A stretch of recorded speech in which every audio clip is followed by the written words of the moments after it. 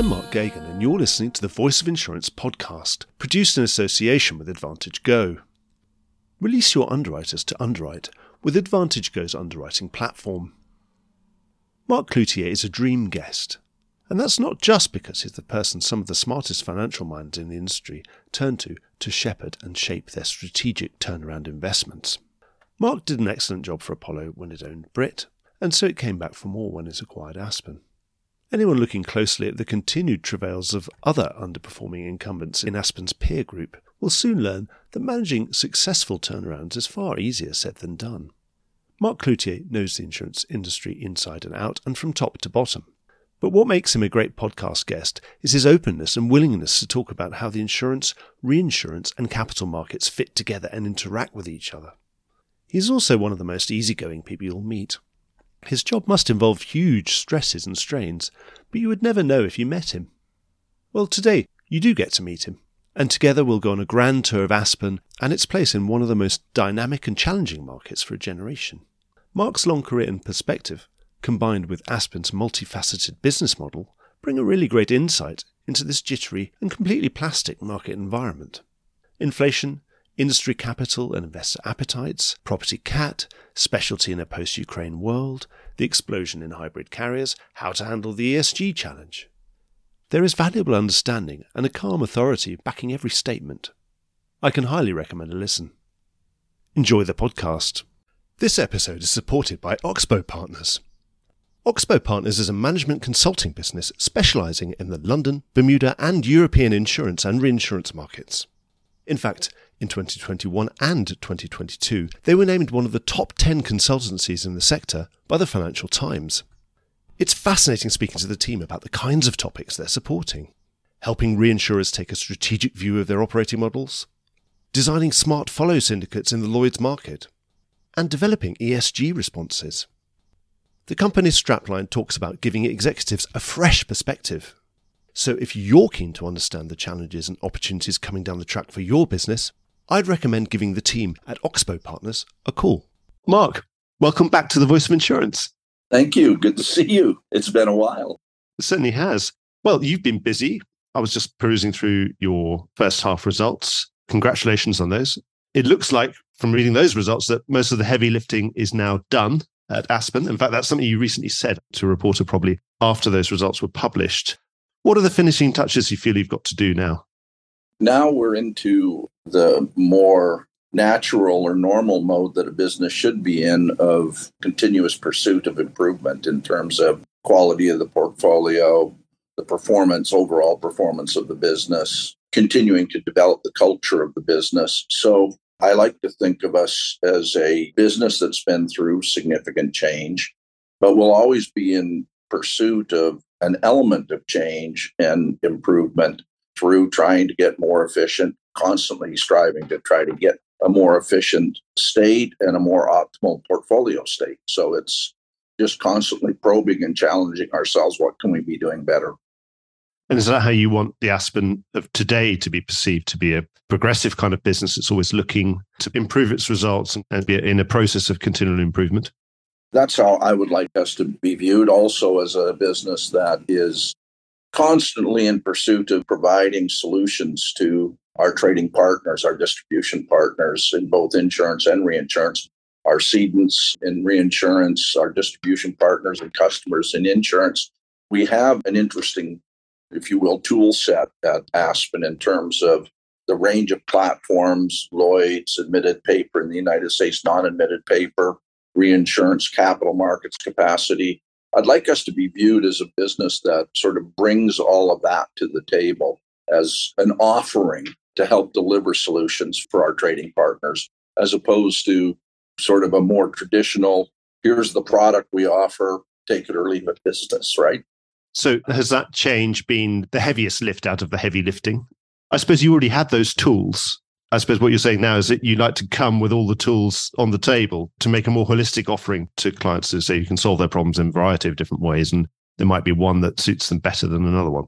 Getting the business to present itself as one business within the boundaries that we need to maintain properly, particularly from a reinsurer seat standpoint, but getting the business to present itself as one business with flexibility in the solutions it can provide by virtue of the construct of the business has been a pretty significant shift in the business, because the business was very segmented historically. There were times, based on folklore here, that insurance and reinsurance didn't even talk to each other.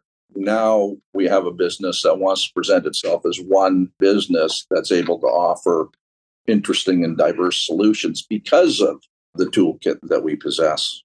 I was in Monte Carlo earlier in the month, and it seems that there's a lot of change afoot for 1/1, but it certainly seems to be a market in which innovative underwriters are going to be hugely in demand, because there's going to be a lot of restructuring, a lot of change, it seems, or certainly being demanded from the top, from the big reinsurers. How happy are you with the situation at the moment? I mean, you buy reinsurance, you sell it. I'm sure you're happier selling reinsurance than you are buying it at the moment. But what's the general landscape at the moment? It would seem to suit a business that you describe. Look, I think the current trading conditions play right into our overall strategy. We are a portfolio management sort of construct where we will bring insurance capacity, reinsurance capacity, capital markets capabilities to a situation.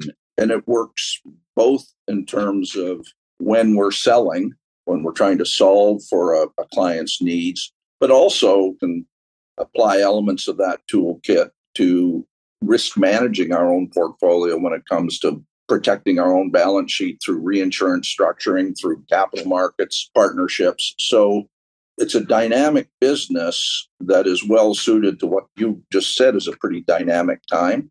And getting the business to think that way and to think about using the various solutions or iterations of solutions that we've provided to clients to solve for our own risk management and balance sheet management has been another sort of interesting step for us that's really starting to work.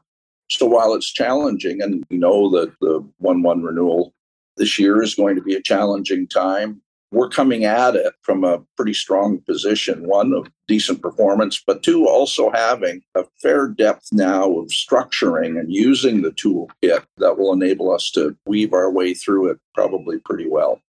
One of the big nuts to crack this year, the most obvious one, is going to be anything with property catastrophe exposure. Again, as a very joined up organization, you're going right up to the capital markets. What do you think it's going to take to unlock some new capacity? And also, I don't know how that might affect your appetite. You know, at Monte Carlo, people were talking about 2006 style market, a 2002 style market, and somebody a 92, 93 style market, which is for property cat very specifically. People don't tend to wheel out those sort of particularly hard market dates. They don't tend to mention those lightly, and they were mentioned quite regularly with different people, brokers and reinsurers. What do you think it's going to take to unlock capital? Because it does seem that capital is on strike up to a point, that it's had rather enough of a lot of good stories. It's been told some rather good stories in the last 3 or 4 years, obviously, after every year of catastrophes. What do you think it's going to take to unlock some of that, which might be useful to deploy if rates are really going to move? I think it's going to take an element of common and technical sense being applied to the trades. As you look at the undermodeled perils and the experience we've had, non-peak zone, the experience in Europe, the experience in Australia, I think in order to solve for some of the needs across the globe, there's going to have to be some sense brought to the trading. I don't think products of the past and last year's answer is necessarily going to fit this year's equation. So I think looking at conceivably using old methods until we are better enlightened around what the longer term impact of climate change is going to be, and we can more precisely or more accurately model some of these undermodeled and emerging perils that we're seeing. I think some of the old methods of sublimits and some that we've used before when we're learning about a new form of risk should be applied this year. And I think if there's a willingness to trade on that basis, capital will come to the table. Price, it can't just be about price when we're in a moment like we're in right now. It's too dynamic. And I think the shift in sort of climate is such that I don't think solely price is the answer. I think it's got to be an element of common sense risk management applied to it as our learning and as our understanding of the changes that are occurring grows. So more about disaggregating some of the things that have been aggregated and bundled, unbundling some of the things that have been bundled. Would that be a good way of describing it? That would be a very good way of describing it. What about attachment points? Is it fairly obvious that they're just going to have to go up because we've been picking up too much frequency of losses as reinsurers? Yeah, look, I think either attachment points have to go up or the price at those lower levels has to go up. The economics aren't working right now, so something's going to have to happen there. But again, I think it can take structuring. Either structuring can solve for that or some form of rate mechanism to solve for it. The other big talking point at Monte Carlo was particularly the specialty classes in the post-Ukraine war environment. Again, do you think that's another place that's going to be completely disaggregated and unbundled, what had been bundled, particularly as there were lots of marine composite treaties that contain political risk and war and other things? That's one I find really interesting, and I think that should happen. If you go back in time in Lloyd's, there have been times in the past where that kind of bundling of exposures, of mixed exposures occurred, and there was some pretty tragic outcomes around that. I think the market is probably, and this is going to sound strange to say, is probably fortunate that it was the Russia-Ukraine event that revealed maybe some of the flaws in that thinking. Yeah. And if the market responds appropriately and quickly, I think you will see some of that risk get disaggregated, which is then going to put pressure on some of those lines of business in terms of their ability to stand on their own as a product or as a line of business. Right. Does that give you more opportunity? Does that make you excited and think, well, these could be classes, standalone classes that perhaps you might want to study going in if they're not being subsidized anymore? Yes, I think that it does potentially represent opportunity that you need to approach very carefully. Absolutely, because it doesn't come without risk, obviously. Right. I was wondering why I'm so tired coming back from Monte Carlo. I think it's because I've never talked about so many things and so many mind-expanding things. Well, I grew up with inflation when I was younger, but I wasn't old enough to go to Monte Carlo then in the 1970s. What about inflation? That's another thing we were talking about a lot. Obviously, just in very basic terms, that limits are going to have to go up. People are going to have to buy new top layers and we'll see move their attachment points accordingly. What's your take on inflation? How big a deal is it in your boardroom? There is sort of two aspects to inflation. I think the discussion is slightly different with respect to each. CPI-based inflation is less of a concern, shall we say. I mean, we're pricing for that, and we believe that our rate construct is well matched to the current circumstance. I think that the impact is really quite interesting because it can be considered an opportunity if you think about values and the need for additional limit, right? So the sort of consumer price element to inflation, particularly given you look at our book, we are ever more weighted towards longer tail lines, casualty lines. Yeah. So a little bit of a less direct impact from that. Not a lot of motor or those classes of business that attract the immediate impact. If you look at the social inflation issue, that is a much more meaningful, I think, for us conversation in terms of trying to respond to how do we risk manage our position against or to deal with some of the trends we're seeing, particularly in the United States, around not just nuclear awards, but now nuclear settlements, right? There's been a couple of examples of whole towers just being tendered in circumstances that would have previously been defended and may have brought about a different result. Being in the longer tail and casualty lines, that is an area of study and concern for us. And how do we respond to that? And how is the industry going to respond to that? That's catching a lot of attention from us. Well, I suppose you've done some big legacy deals, so perhaps you don't have to worry so much about some of the really back years. The easy answer for me is, 19 and prior has got a lot of protection on it. So I'm reasonably comfortable that we're well protected there. For me, it's more about what are we doing with the 20 and forward book in terms of how we're writing that book. Yeah. And positioning that portfolio to be risk managed against this trend that we're seeing. Yeah. We are in a very fortunate position of having that historical book pretty well protected, which allows us to sort of focus on, okay, how do we respond to what we're seeing and how can we insulate the go forward portfolio against these trends? Another corollary of this inflationary impact has been, of course, the quite sharp increase in interest rates in the first half of this year, which, of course, has then had a knock-on effect in the unrealized losses that we've had to recognize. And you were no exception among many in your peer group. In the first half of this year, unrealized losses on your bond portfolio. I want to ask, how does it actually affect you psychologically? We've been in this deflationary environment for such a long time. Did you feel more flush with capital as your notional capital increased as the increased interest rates fell over the last decade? Presumably you don't feel too bad about your notional capital decreasing just because interest rates have started to normalize. It's a great question. Somewhere a while back, you said something about the heavy lifting. If you think about sort of our experience with Aspen and just the timing of Aspen, 2 well above average Nat Cat years, a pandemic, and now runaway interest rates. Some guys get all the luck. Yeah, some guys just seem to get all the good fortune lands on them.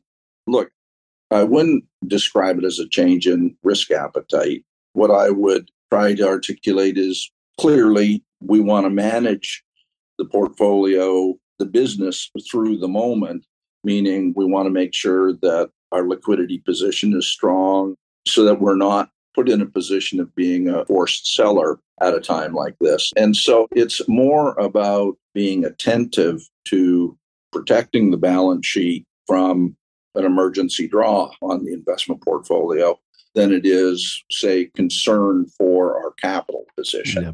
But it is happening at a time, just to kind of take you on a little bit of a different path, Mark, it's happening at a time, again, for us that is not such a terrible time. If you think about the market conditions and you think about volatility, and we're still trying to take volatility down in the performance of this business because that was one of the knocks on the business.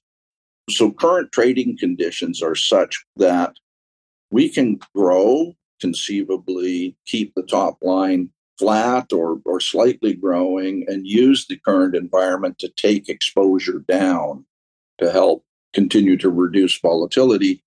I read and hear a lot about, time to lean in and grow in this market. We're in a position, we've proven that we can grow. We've proven that, we have the support of our trading partners. Maybe the current interest rate moves in interest rate and unrealized gain loss position, has us looking at that aspect of our strategy, which is maybe we don't push as much for top line growth. Maybe we push in this environment for reduced exposure and a top line that stays fairly constant or slightly up, right? So it enables us, the trading conditions, I think, are enabling us to risk manage our way through the moment of the unrealized. So you're going to go for more quality than quantity. Right. So pick a chance to improve the quality of the people you do business with and the price that they're paying for what you're giving them. Yeah. So it is back to the notional investment losses. So it is a psychological effect because, of course, some of these notional losses can become real losses if suddenly there was a $300 billion hurricane tomorrow. One presumes we would have to liquidate some holdings that we wanted to hold them to redemption, but now we can't. So we do have to realize those losses sometimes. But at the moment, they're unrealized. We hope they'll stay that way. But I suppose it does affect your psychology. Is that the fair way of putting it? I think you'd be a little bit unrealistic to not be worrying about that at a moment like this when there are meaningful unrealized losses in the portfolio. As a responsible business person, you should be thinking about trying to protect yourself from having to realize being a forced seller at a wrong time. Absolutely. So when do you think we're likely to see a change of control at Aspen? Mark, I'm not very good with prognostications, especially about the future. we're continuing to focus on improving the performance of the business, building a great culture and place for people to be. We want to be an employer of choice for folks. So we're focused on that.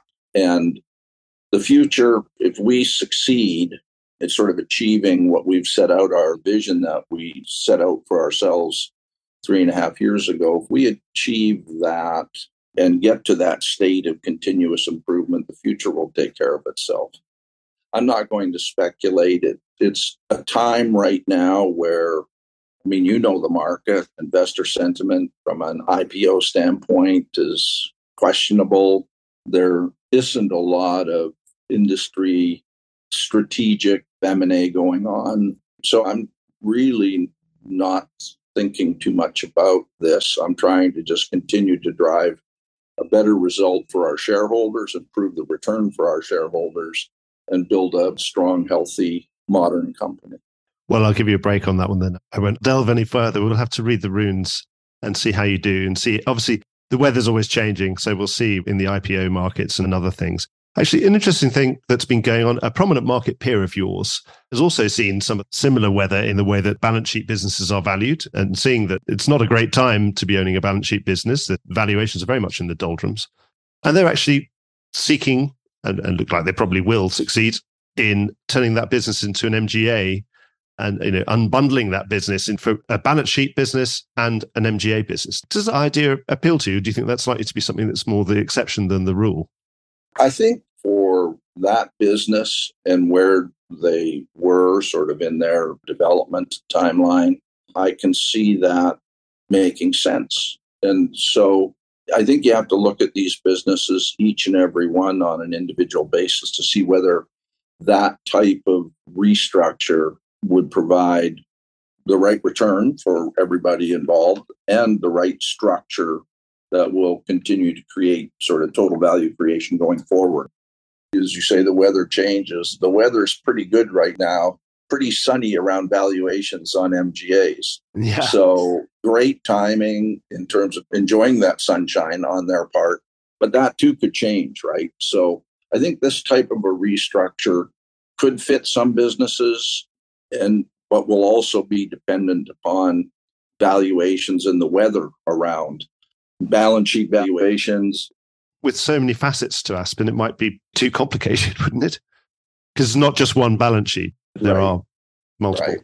It would definitely be more complicated than the current example that everyone's watching right now. Something else that's been going on a lot since we last spoke, which was over 2 years ago, there's been this explosive growth in hybrid fronting carriers. What do you think's driving that? Is it part of the same thing that's been driving that high in valuations of MGAs and other fee-earning businesses? Others have suggested to me that it's been reinsurers, perhaps some of the actual supply pulled from reinsurers that may have been behind some of this, that reinsurers wanting to access some of the business that they've, over a long period of time, slowly lost access to. Yeah, we've seen this before. For those of us who were around then, back in the early, mid-90s, there was a sort of an element of reinsurer-driven, what I think people used to refer to as reverse flow business, where an MGA or a program manager would develop a program, find reinsurance markets, and then the reinsurance markets would actually find and or set up a fronting carrier to take the program. So I think there is definitely an element of that. Yeah, because I'm sort of wondering whether it's cyclical or secular. So you're saying part of it's cyclical, it's happened before, but do you think anything's genuinely new about this to say it might be part of a permanent long-term change? I think it is cyclical. And I think that as the subject matter expands, as the sheer premium volume and exposure base expands, we're going to need more fronting carriers to handle the business that the reinsurers are trying to do by reverse flow methods, because the fronting carriers that are out there run into the same sort of issues that we run into in terms of channel conflicts. Ultimately, they get big enough where they start to run into the same kind of overlap channel conflict type issues that we face if we think about fronting as a company. And so I think it's something that happens I'm not saying that the fronting carriers that have emerged aren't permanent features of the business. I think they are a permanent feature of the business. I think you may see a slowdown in the development of that trend, depending on what the insurance and reinsurance market cycle looks like, right? Yeah. So I think that it expands sort of in lumps as the sheer volume of trading grows and the market goes through its cycles. You'll see a burst of fronting carriers for a period of time. We'll be able to absorb the need that's out there and become a permanent part of the business. But I don't think it is a full-on structural change. I think It's just the sector continuing to mature and grow. Is it changing any of the way that you approach dealing with programs and MGAs and other things, both as an insurer and as a reinsurer? No. Obviously, we have conversations with reinsurers around particular starting up programs that are supporting through, say, reverse flow mechanics, a program or a line or class of business that directly competes with us when they're a significant, say, quota share reinsurer of ours. We will scratch our heads and ask a few questions about exactly what are you trying to accomplish here, right? As you'd expect us to. But in terms of how we approach the distribution partner, no, it hasn't changed how we approach it. You're looking for MGAs to bring you something new that you can't do yourself, or they found a good way of accessing a whole pool of business that you find hard to access yourself. Yeah. One of the other things we've been talking about a huge amount since we last spoke as a market is ESG. How do you view this? I mean, some people are saying it's the biggest opportunity of a generation. Others are also viewing it as somewhat of a threat on the regulatory side. How are you viewing it at Aspen? Well, it's core to the culture we're trying to develop here. We're really emphasizing throughout the business that we are a diverse and inclusive business that has a very deep sense of social responsibility. And so if you think that that is the culture you are growing and are really committed to, the accountability that comes with ESG, so let's say that regulatory side, the accountability that comes with ESG isn't necessarily a bother to you because it should be in your DNA. It should be part of how everybody in the business is thinking about the business. I think there are areas, just staying on sort of that side of the question, the environmental piece and some of the grand statements that are being made around sort of no coal by a certain date and this stuff in our sector, I think it's a lot more complicated than some people are implying in some of those statements. And we're enablers to whole economies. And if we suddenly say we're going to stop supporting coal on a cliff type basis, the impact of that could be to see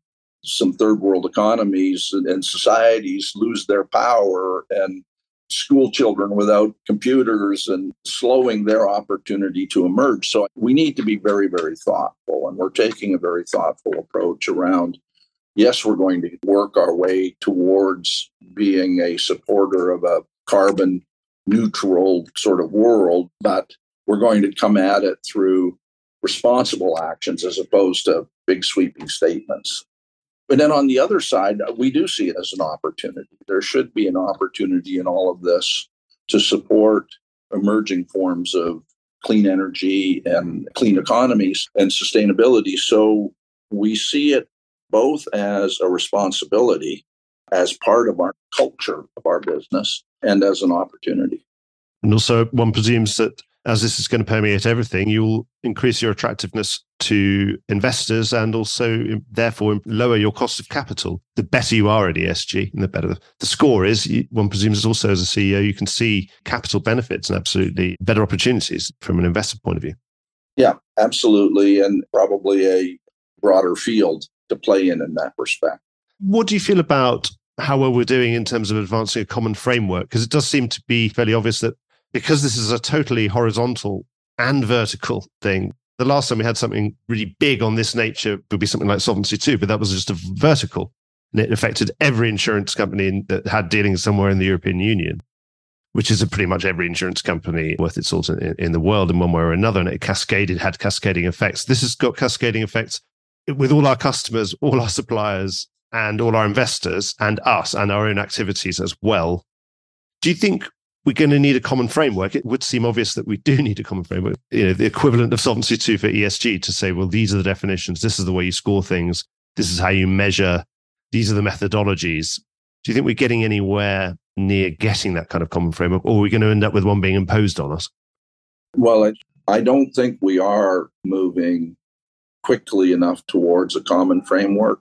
And what worries me is having one imposed upon us, or having, for lack of better words, multiple regional regulatory driven frameworks imposed upon us, which will just add a whole nother layer of complexity to our business.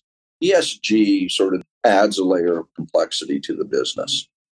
If we default into having frameworks imposed upon us and we end up with a European, a North American, or a US, a Canadian, that level of complexity is multiplied exponentially, right? And we just find ourselves in, yet again, because we weren't able to come together on a common framework, yet again in the least efficient environment that we could be in.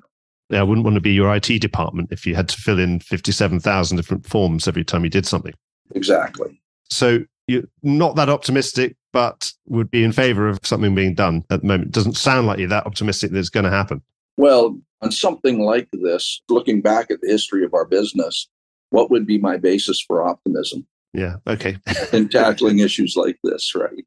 We're coming at it, as I say, it's part of our culture. So we're coming at it in our way, but we would be very eager to engage in trying to get an industry-led framework as opposed to having a framework imposed upon us. Yeah, so something maybe for the IAIS or something like that to really get their teeth into. I remember when we last spoke, it was where there were riots were raging at the time we were speaking after the death of George Floyd, and very much brought that BLM movement up into people's consciousness and put diversity and inclusion even higher up the agenda. And I remember that we had a really interesting conversation around that time in that last podcast. So what sort of scorecard would you give yourself in the intervening 2 years in terms of advancement at Aspen of D&I? Well, we've worked really hard. There's been a sort of a steady stream of initiatives that we've brought to the business, from changing recruiting practices to opening up opportunity to demographics that probably historically only found this business, this sector, by accident. We're proactively going out and shifting sort of the targeting of our recruiting practices at the internship, at the graduate level, and even some apprenticeship. So trying to get to folks who may not, due to circumstances, find a college, but may have a terrific aptitude to our business. Employee resource groups in each of our major centers, where we're talking with and listening to our employees around diversity and inclusion. So there's an internship program targeted at military veterans, and we've had a number join our business after internships. So we're making great progress. So you're definitely a more diverse and inclusive business than you were. We definitely are. Now, if you put the numbers on a piece of paper, do the numbers thrill me? No. We have some distance to go yet, but you can certainly see the impact of what we're doing, and the trend is certainly the right direction. Is just, with the best intentions and efforts in the world, this is going to take time, particularly to get the diversity we're looking for right through the ranks all the way to the senior leadership of the business. The will is there, the intention is there, the effort is there. So it's just going to take time. And do you think as an industry, when are we going to start to see that much higher percentage of, let's say, particularly gender balance at the high levels, at the board levels? Another 10 years or? I would expect within, if I look at our own boards, all of the boards that we have and the efforts that we put in to get diversity there, I think at the board level, it should emerge certainly quicker than 10 years. It seems to me that that should be a place where we can impact change fairly quickly. It's growing the talent through the different stages of growth they need to get through to emerge as a senior vice president or an executive vice president and get that executive committee table, let's say. Yeah. That to me is going to take longer. I see our business looking very, very different there in, say, 5 years' time. I see our board diversity changing and continuing to improve, certainly within the 5-year time. I mean, the commitment is very real and it's there. Our current recruiting practices, when we talk to recruiters, diversity and inclusion is a core element of what we're looking for in the candidates that they're presenting to us. We challenge them on that. And they actually give us data on the candidate list, and we're pushing it that way as well. Plus trying to invite people into the business that historically maybe never found the business. Well, Mark, I've come to end all of my questions and we're probably running towards the end of our allotted time. I just wanted to thank you for giving up that time. And hopefully it won't be 5 years before we have another talk. I wish you all the best with navigating this very interesting and quite complicated market. And at the same time, with whatever happens in potential changes of ownership at some point in the future. So good luck with all of that over the next year. Thanks, Mark. It's great to see you. Hopefully we'll get a chance to visit in person, either here in Bermuda or in London in the near future. Always good to catch up with you, man. Absolutely. Great. Thank you so much, Mark. All the best. Well, I hope you enjoyed today's episode. If you did, don't forget to subscribe or leave a like or a review or recommendation on whatever podcast platform you used to access this program. These really help get the word out. Before we go, just a quick reminder that advertising slots are available here and in other places in the Voice of Insurance podcasts. Podcasting is the fastest growing medium and attracts a high quality audience of key decision makers. It's also an intimate medium where you, the listener, are right in the room with me and the interview subjects. Needless to say, that means it's a great way of getting your message out directly to an audience because you know you've got their full attention. It's also very cost effective. So get in touch with Mark at thevoiceofinsurance.com to find out how you could be speaking directly to the industry. The Voice of Insurance is produced in association with Advantage Go. Release your underwriters to underwrite with Advantage Go's underwriting platform. Voice of Insurance is produced by me, Mark Gagan. Music was written by Anna Gagan and produced by Carlos Gagan. Check out more podcasts and written comment pieces at www.thevoiceofinsurance.com.